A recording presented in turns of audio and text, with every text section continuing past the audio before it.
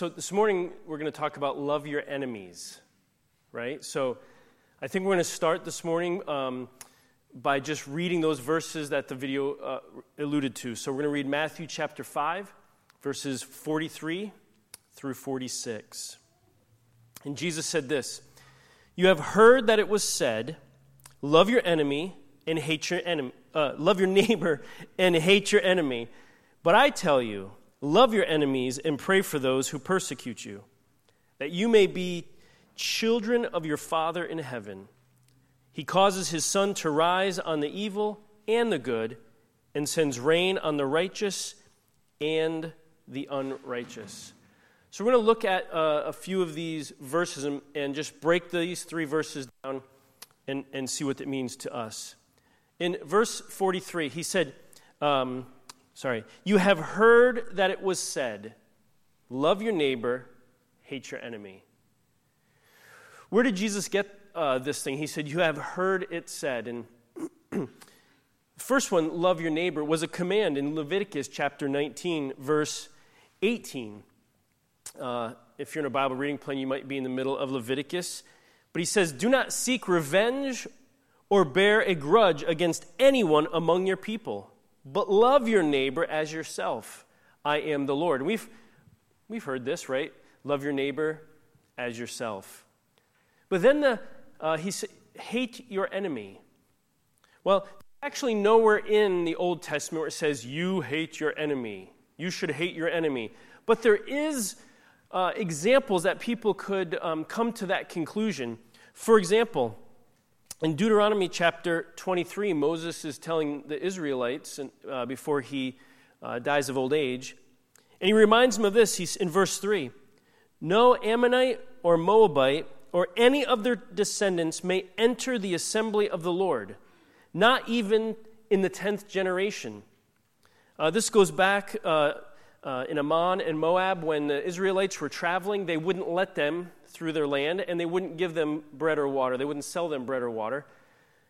And so he's saying, hey, they mistreated us. So none of the assemblies. In fact, in verse 6, he says, "Do not seek a treaty of friendship with them as long as you live." That's holding a grudge, right? That guy didn't let me walk through his property.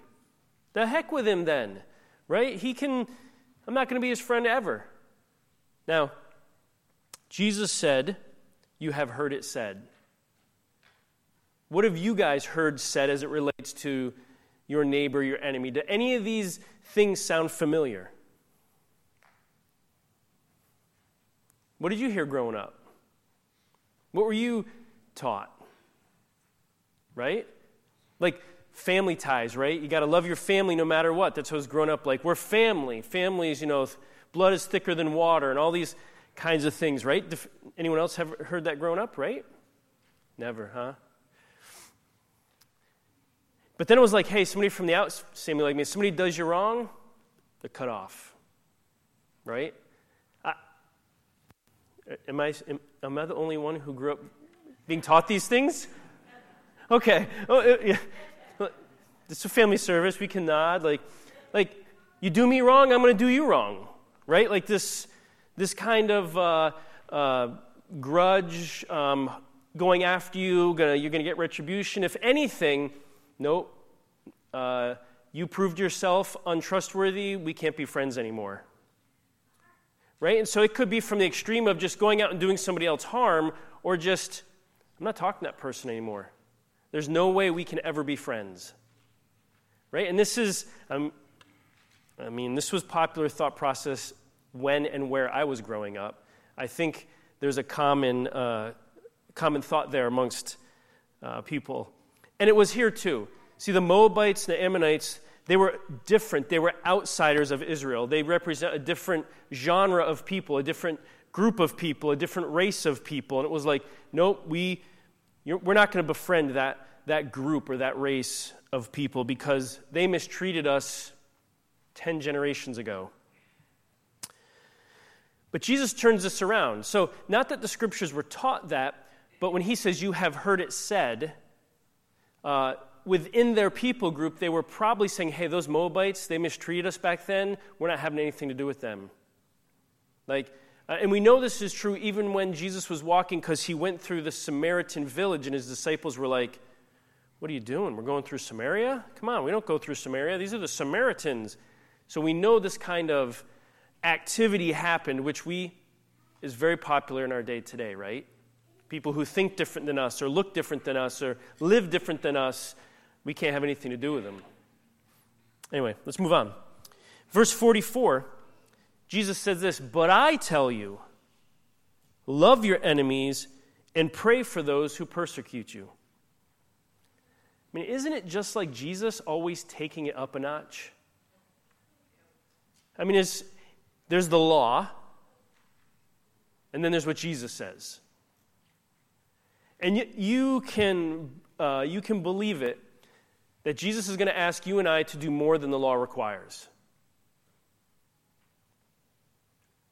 Jesus never said, hey, the law is given, and that's your standard of behavior.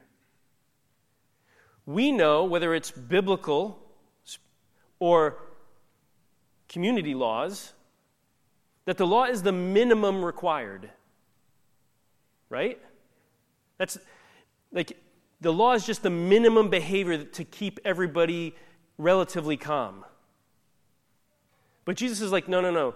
I'm not asking you to live the minimum. I'm asking you to take it up a notch. In fact, that's what Jesus requires of us. He asks of us. And if you read throughout Scripture, you see this, like, it is said, do not commit adultery, but I tell you, if you even look at somebody, it is said, but I tell you. So he's always calling us to a higher place. Like, don't just live at the bare minimum. It's just like Jesus to do that, inviting us to be more than what society expects. Verse 45, that you may be children of your Father in heaven. So he says, hey, when you live this way, you show yourself to be God's children. So when we love our enemies, which, who are our enemies? I love how Jesus says, love your neighbor, and somebody says, well, who's my neighbor? And he goes on the Good Samaritan, and he says, explains to your neighbor, but nobody ever said, like, who's my enemy? Who's an enemy? An enemy really is anybody who is against you or that you perceive is against you. Right? Because sometimes people aren't against us and we just think they are. But anyone who sets themselves against you is an enemy. And that can be in sports. They're your enemy while you're on the field. I can remember playing sports and the coach being like, hey, you guys might be best friends, but when you're on the field, you are enemies. Like, okay, like trying to figure that out, especially in like football or those kinds of things. So it could be just, hey, temporarily in competition. Right now, they're my enemy. I'm trying to beat them. I'm against them. But sometimes it's life. Somebody who's trying to prevent you or hold you down or hold you back or who's always coming at you like, man, this guy, this person, what's their deal? So an enemy is anyone who sets themselves against you, even if it's your perception. So when we love our enemies, when we love those who are or who seem to be against us, Jesus is saying that we act like God. That we literally, because that's who God is. And then John gives us some examples. What did he say in the video? He causes his sun to rise on the evil and the good, and sends rain on the righteous and the unrighteous. When I was a kid, I thought that was contrast, like, because I liked the sun and I hated the rain. But what we realize is that the sun and water are two of the things necessary for life. If we don't have the sun, we die. If we don't have water, we die. And so what the Scripture is saying is hey, God does good to everybody, regardless if they're good or evil. He gives them what they need, whether they're good or evil. He doesn't say, oh, because you're so evil, you're cut off. You need to be mistreated. He still supplies them with sun. He still supplies them with rain and all the other systems of this earth. So love seeks the good of all people, regardless of moral, religious, racial, etc., etc., etc., regardless of these distinctions. Love seeks the good of all people, regardless of the circumstances or the results.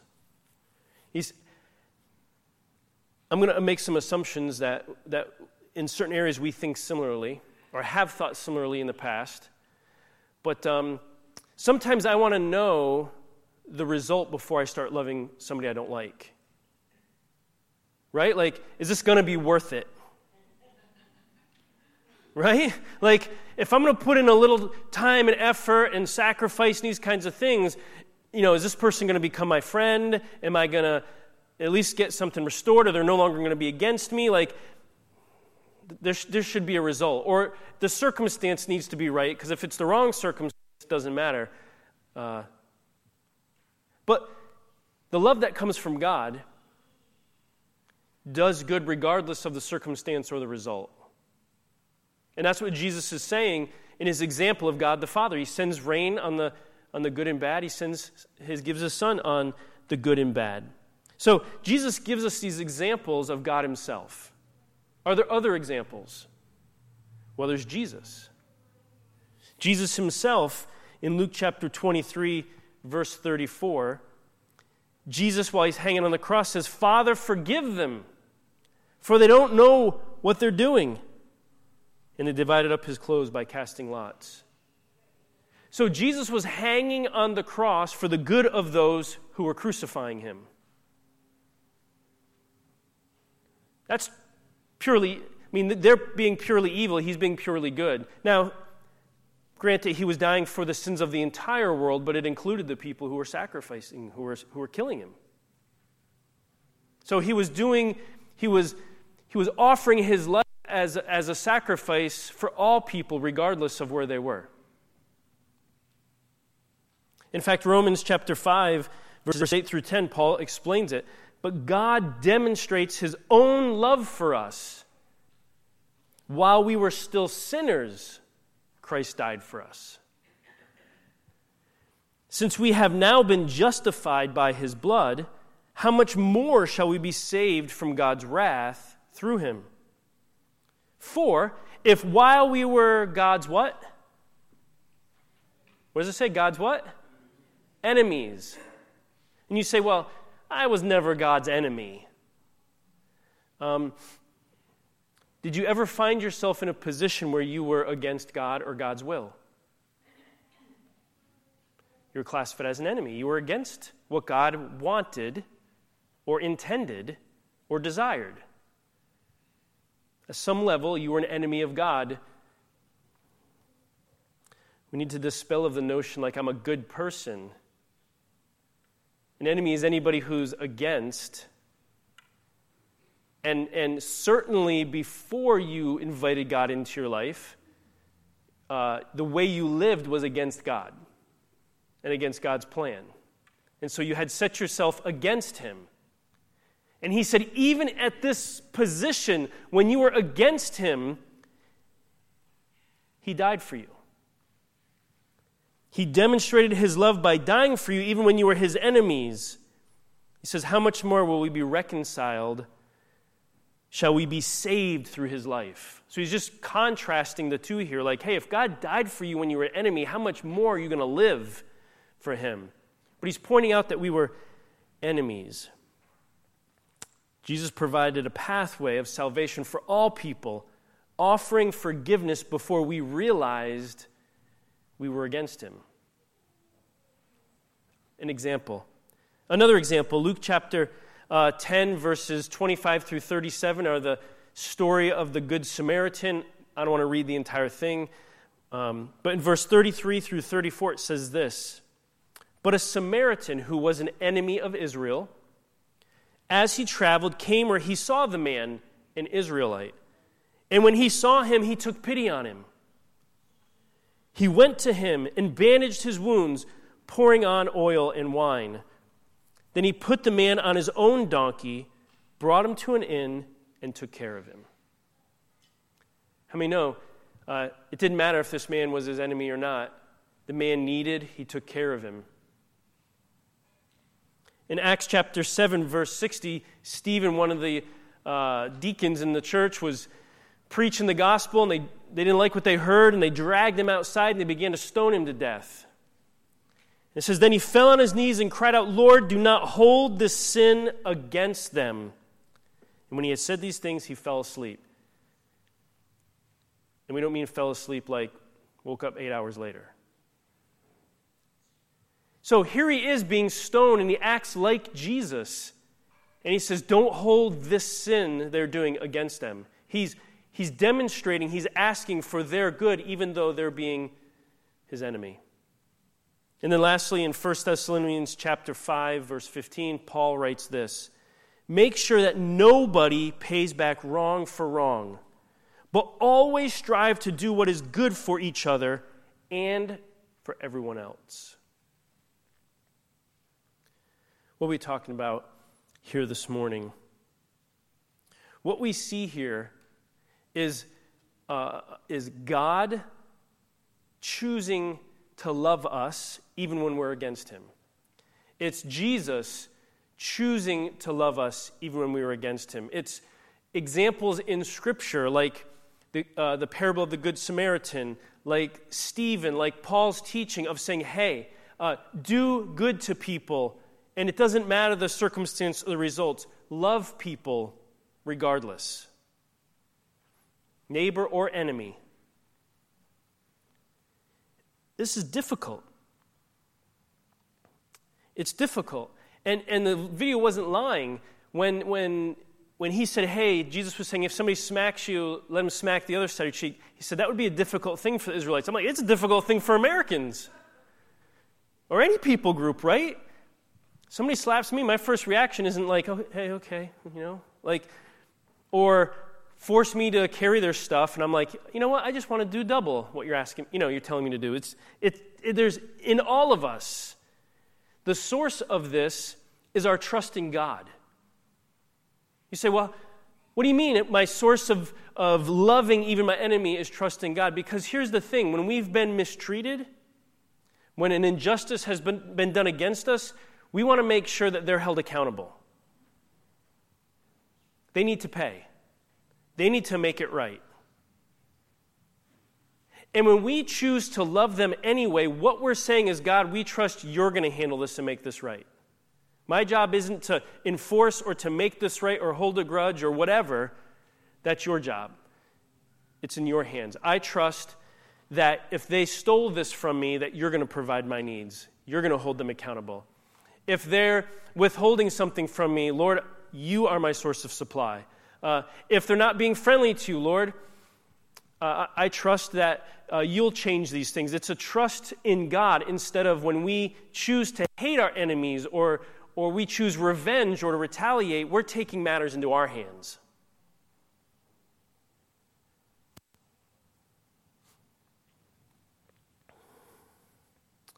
You say, well, how is this even possible? I never feel like loving the people who have set themselves against me. And here's the crux of it. The love that God, that comes from God that he's asking us to do is not a feeling nor an emotion. It's a choice.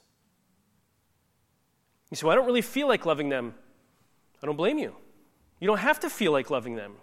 You just choose to anyway. It's a choice. It's an action. It's not a feeling. It's not an emotion. It's an active choice. Love is a choice. You say, well, why should I choose to love my enemies? What's the purpose in that? Let me start off by telling you this. Nowhere in this good book does God promise us that by loving your enemies, you will turn them into a friend or that they will become a Christ follower as a result. There is no promise. Now, that may happen because of your love for them, and often it does. Most of the time, we come to the Lord because we see something different. That hey, that person should have been this way, and it alerted us to, hey, they're living differently, they should have mistreated me, or they should have this, and we're alerted, and God uses that. But if our motivation cannot be the only reason I'm loving them is so that they'll become my friend, or the only reason I'm loving them is so that they become a Christian. Because there's no promise that that's going to happen. There are many examples in Scripture and in life where evil people were loved on by Christian people and they still remained evil. So then your question is, well, what's the point then? Why do I go through this and love my enemies or love those who are against me? And here's the thing. When we choose to be like God by doing good to people, despite the circumstance or results, we're being like God. When we love our enemies, we are being like God, which is what Jesus said. Then you will be children of the Father. And when we choose to be like God, this shows the world that we're children of God, that we're different, and it also brings glory and honor to God because we're being like Him. If you're a parent here today, sometimes some of the greatest honors we can feel is when our children grow up and are like us in our positive attributes. Right? Maybe they're very generous, and you're like, oh, I'm so proud. Or maybe they follow in your footsteps in their vocation, and they're successful in that way, and there's such a, just feels good. Like you feel honored by the fact that you've taught them well. They're emulating you. Now, when they're emulating our negative characteristics, that's a whole other story, but the positive ones, there's a sense of honor for you when people are like, hey, man, the apple didn't fall far from the tree. That person, that young man, young woman, is what it does for us is it proves us to be children of God because we're acting like God. And then it brings honor and glory to God in the world around us. Because we say, hey, this is how God acts. And then people look at God differently.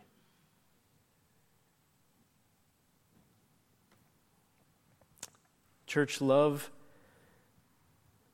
is not an emotion. It's not a feeling. It's an active verb. It's a choice. And you say, I choose to love. I choose to love the people who are against me. Now, we can have a whole nother day on what is love. 1 Corinthians chapter 13. Go home and read it. It's not a mushy, gushy, emotional, huggy-feely kind of thing. That's not the love we're talking about. We're talking about a choice to do good to people. That person cut me off. Guess, okay, let them go. I'm not going to chase them down and ride their bumper and try to cut them off. Right?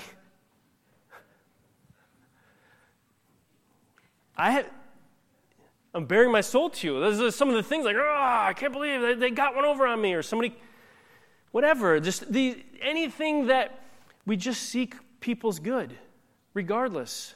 You know where this plays out? When people who are totally not like you,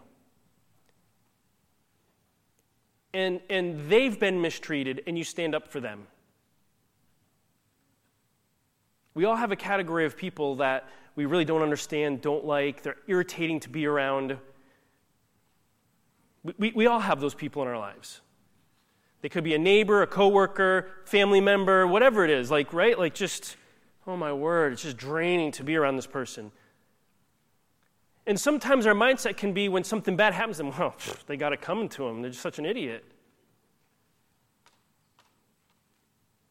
But God would say, no.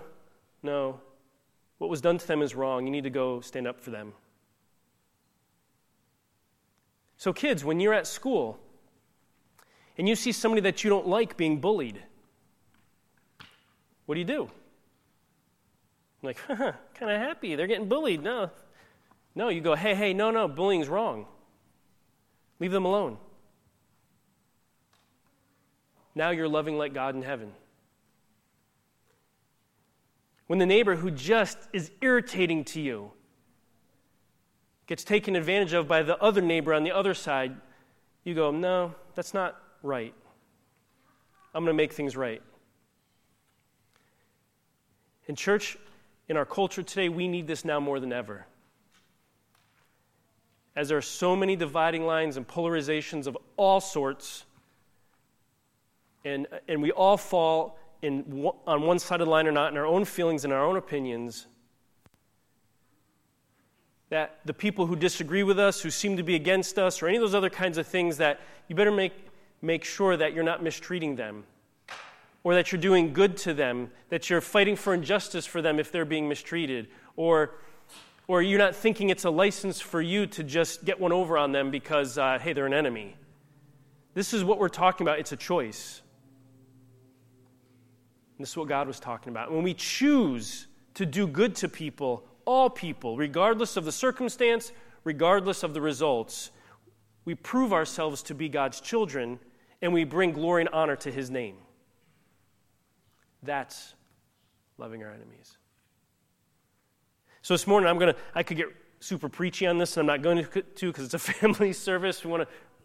So the card that you got.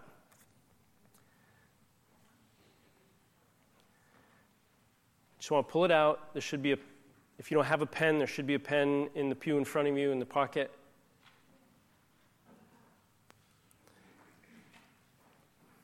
And I just want you to think of somebody who's against you. A particular person, a people group, whatever. It's just under your skin. And I want you to write in here one thing you can do to love them.